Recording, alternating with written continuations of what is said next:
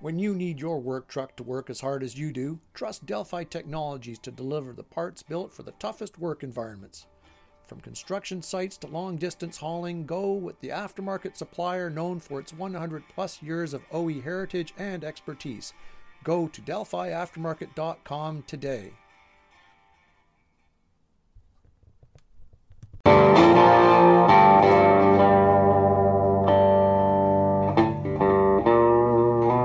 Hello, everyone. It's Andrew Ross, host of the podcast. Now, anybody who's been following along with anything in the aftermarket these days knows that right to repair is a huge issue, both here in Canada and globally, and not just in the aftermarket.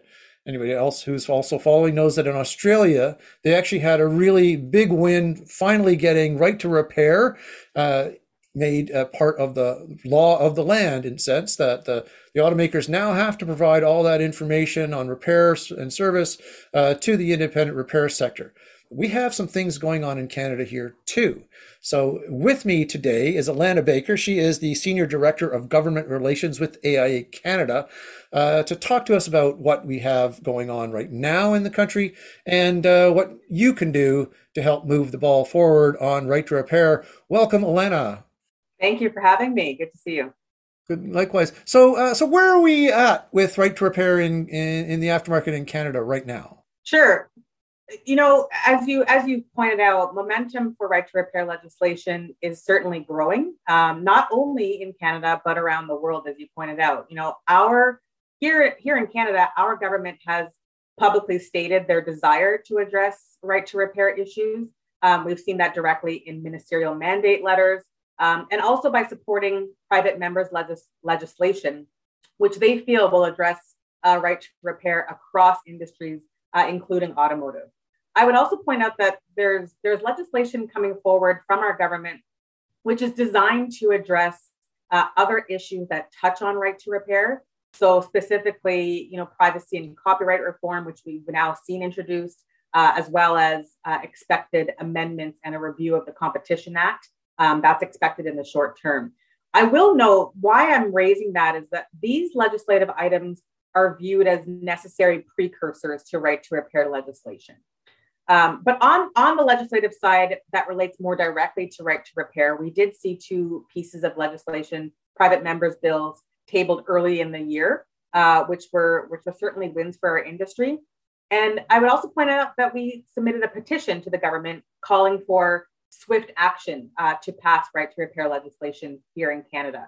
We tripled the number of signatures required to have this presented to the House.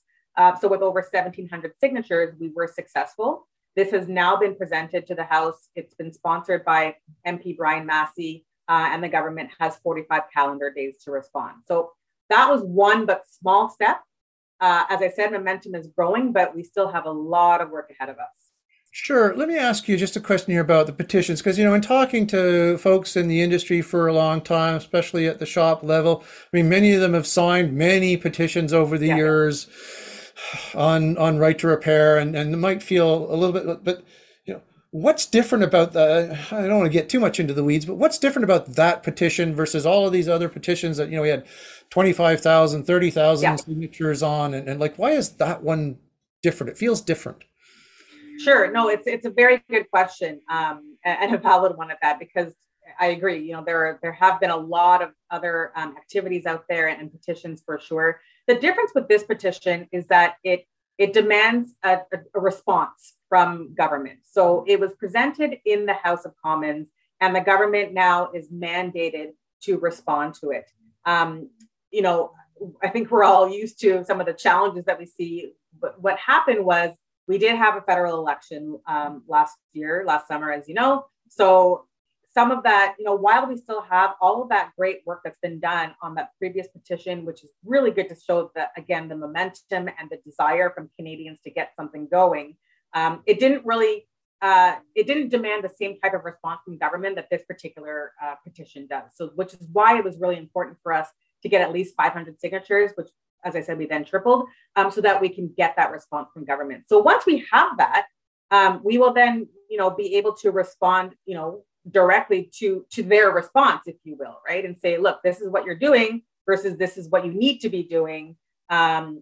and go from there. So that's the difference with this particular petition. Right now, just again, I don't spend my time kind of, figuring out or trying to figure out what the kind of the enigmatic processes of Parliament are, but what form of response, if they're required to make a response, what form of response is sort of typical for this kind of thing?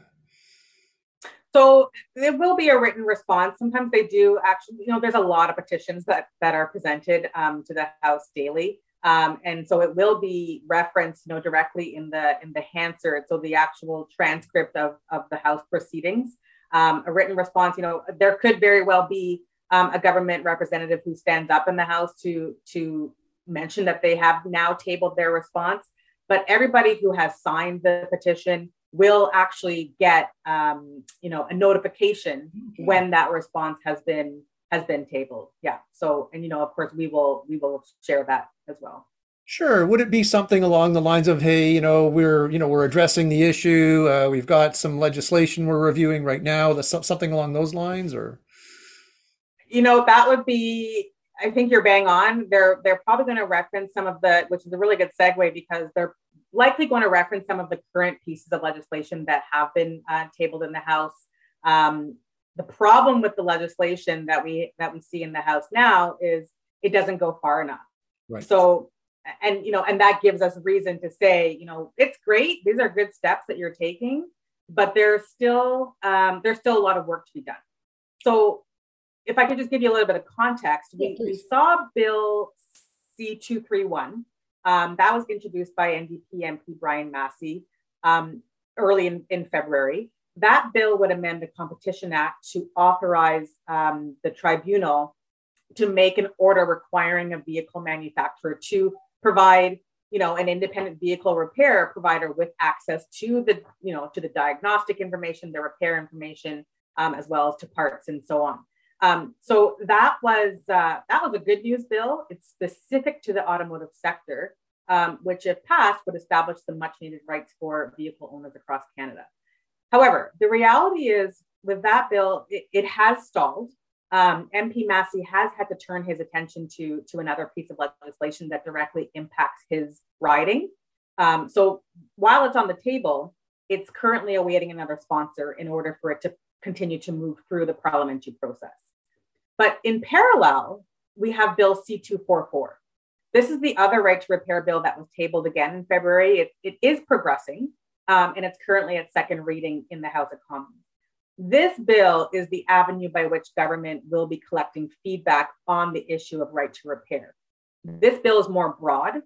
It's not specific to the automotive sector. It would amend the Copyright Act and allow for those who diagnose and maintain or repair a product to circumvent a technological protection measure. So while it's a step in the right direction, as I said, it does not go far enough.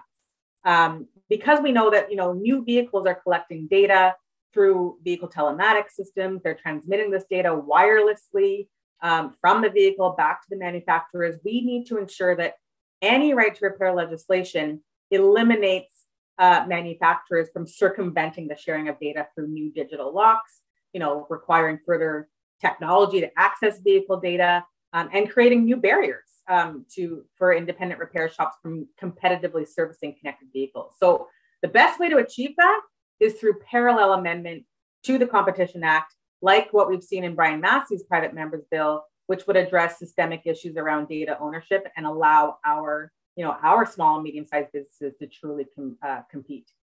Right. So it sounds like what from an aftermarket standpoint, what we'd like to see is this legislation. I forget the number. That's still moving through, has gone to second reading, with some of the previous legislation tacked in there so the best of both worlds.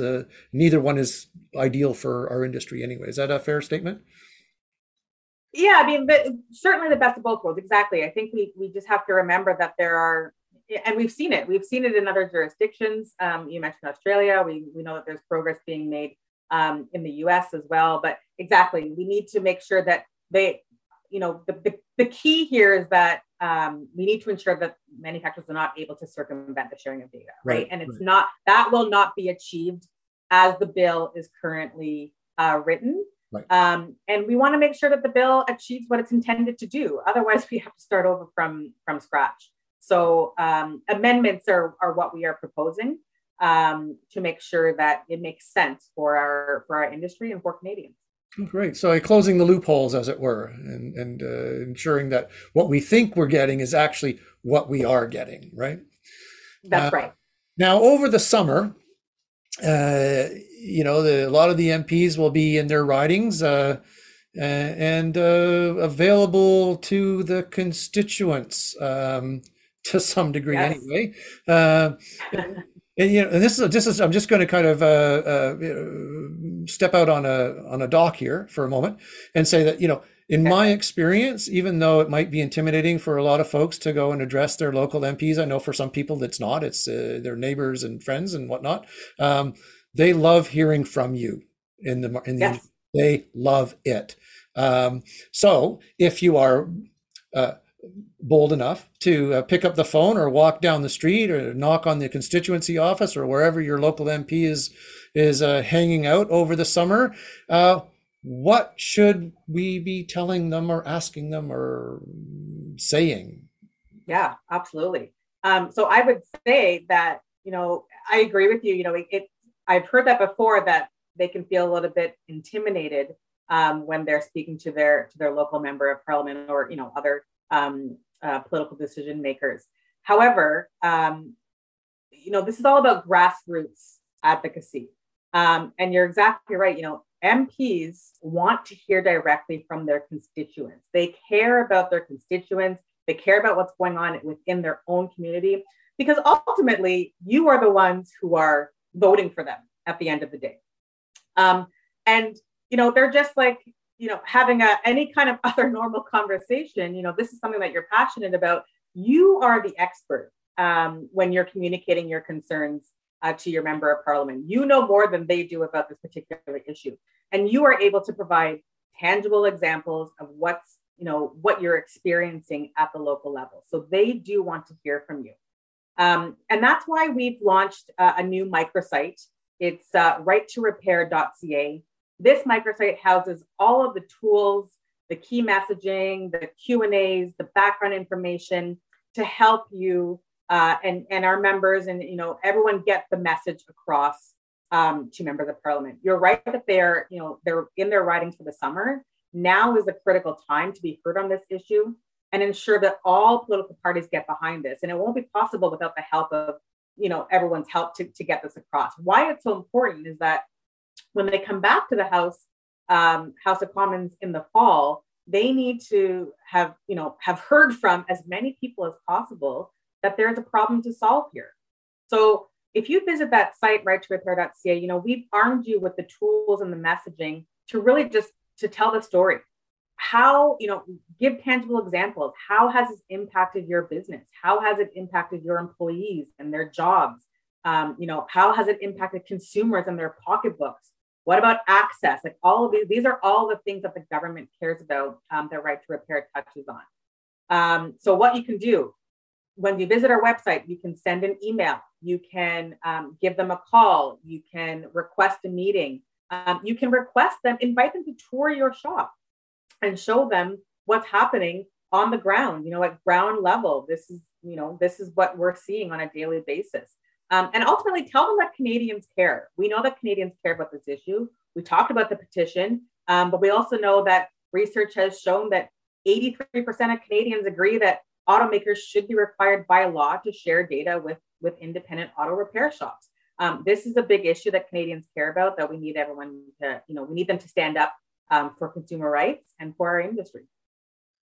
Right. And not to put too fine a point on this too, or either, but I do know, and we all should know and be aware of the fact that at least to some extent, automakers and the local car dealer networks are absolutely bending the ear of their local representatives as well, their local politicians, local bureaucrats, whoever will listen to in an attempt to kind of protect their turf here. I've said as much in some my kind of commentaries that the aftermarket has a better argument here. and we should make sure they hear it. Is there anything that, I mean, you mentioned the talking points that the AI has pushed out. Is there any there that you think that it's quite a long list. I've just looked at it, there's a lot of stuff there to talk about. Not everybody is going to see all of those things or want to talk about all those things. Are there one or two things that even if somebody doesn't have an opportunity to review that before they run into somebody on the street, it happens, that they should really emphasize, frankly, to anybody that they run into? Sure. Yeah. You're right. There is a lot of information there. But I think first and foremost, this is all about education. And we cannot assume that anybody, frankly, but politicians, your local MP, even understand who you are or what you do or what the aftermarket is. So it's really about educating them and making sure they understand how, we are a vital part of the Canadian economy, right? Our industry employs nearly 500,000 Canadians. We are the ones who ensure that the country's fleet of almost 26 million vehicles are running safely on Canada's roads. So that's the first piece that I would really, pinpoint, is make sure that they understand why you're so important in the community. And you talk about, we talk about access, right? If, without movement on this issue from government, what's at stake? Is your shop at risk of closing? Absolutely. And then what happens, right? You're limiting choice and access for local individuals in your community who now don't have access to their local shop that is perhaps down the road. So that's the first point. The second point I would make is highlighting that vehicles today are now computers on wheels, right? So everything is now transmitted wirelessly. It's not, the traditional where we've seen, and you don't even have to get into the nitty gritty details of it, but I think people can understand that in order to repair a vehicle in the past, technicians have accessed data by literally almost like plugging in a tool. Yeah. Right into a port. You can give the example of a computer port or a USB port. But the greatest challenge we see now are what we call the vehicle telematics systems. Those are now installed on new vehicles by auto manufacturers. And that data is now transmitted directly from the vehicle to the backend server that only the manufacturers have access to. Why this is important is that, as part of the government's overall goal, around EVs, for example, they want more people to be getting into electric vehicles and getting more electric vehicles on the roads. All of these new vehicles, it's going to be more, we know that traditional way of extracting information is no longer the only way to extract information. So we need to be a little bit forward thinking and forward looking when we're explaining this to Parliament, that the current agreement that we have, it's not going to solve the problem for the vehicles of today and for the vehicles of the future. So that's why we need this now, to ensure that we are prepared. We want to help you, government, achieve your goal of getting, more of these new vehicles on the road. We need to be part of that solution. Right. Yeah. And that CASIS agreement, Canadian Automotive Service Information Standard Agreement, is now 13 years old. Exactly. The technology in vehicles today is wasn't even imagined by most of us at the time. That's right. I always say CASIS was not invented for a wireless world. That's right. That's a very good point. We need to adapt, and this is where we are. And absolutely. This is where we are. Well, this is, again, I think we've got some good action items there for anybody working in the aftermarket, and frankly, their friends and family as well, in case you come armed with your talking points and how, while the aftermarket is wonderfully capable of repairing vehicles efficiently and effectively today, without some significant protections on access to that repair information and data, that's not going to be the case down the road. And there's some talking points there. Talk to your MPs, write your MPs, email them, bang on their door. I don't know. Yeah, no, I mean, you're exactly right. I mean, if that's the one takeaway I can, leave you with today, is talk to your MP, visit our website. We are here to help. AIA Canada is absolutely here to help. And you are your best advocate. right? You know this issue, like I said, better than anyone else. And if I can give a tip, when you're thinking about, for those who may feel a little bit intimidated, start off with the key question to your MP. What was your first car? It's a really good icebreaker, and just gets the conversation going. I mean, I think everyone has a story to tell about their first vehicle. So that's how I would start it. But absolutely, we need as many people to talk to their MPs, make a lot of noise this summer, so that in the fall, when we know the government's going to turn their attention back to this, they will know they have a problem to solve. That's excellent. Thank you, Alana. It's wonderful. Thank you, everyone, for joining us. We will put the links in the description for the podcast, but it's righttorepair.ca. Should be pretty easy to remember, even if you don't have the link below, but we'll put it there anyway. Thanks, Alana, for joining us today. Get out there, talk to your MPs, talk to your friends and family, tell them you're there for them today and you want to be there for them and their automotive repair needs down the road. And you're going to need a little help from the government to make that happen. Hopefully everybody has a great summer. Don't forget, you got a couple of jobs to do. Talk to your MPs, and we'll hear you next time and see you next time on the podcast. Take care, everyone.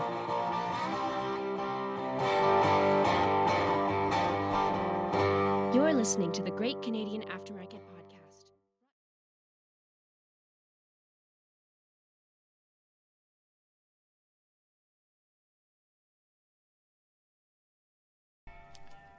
Pothole damage to a vehicle's chassis is always a concern, no matter the size or time of year.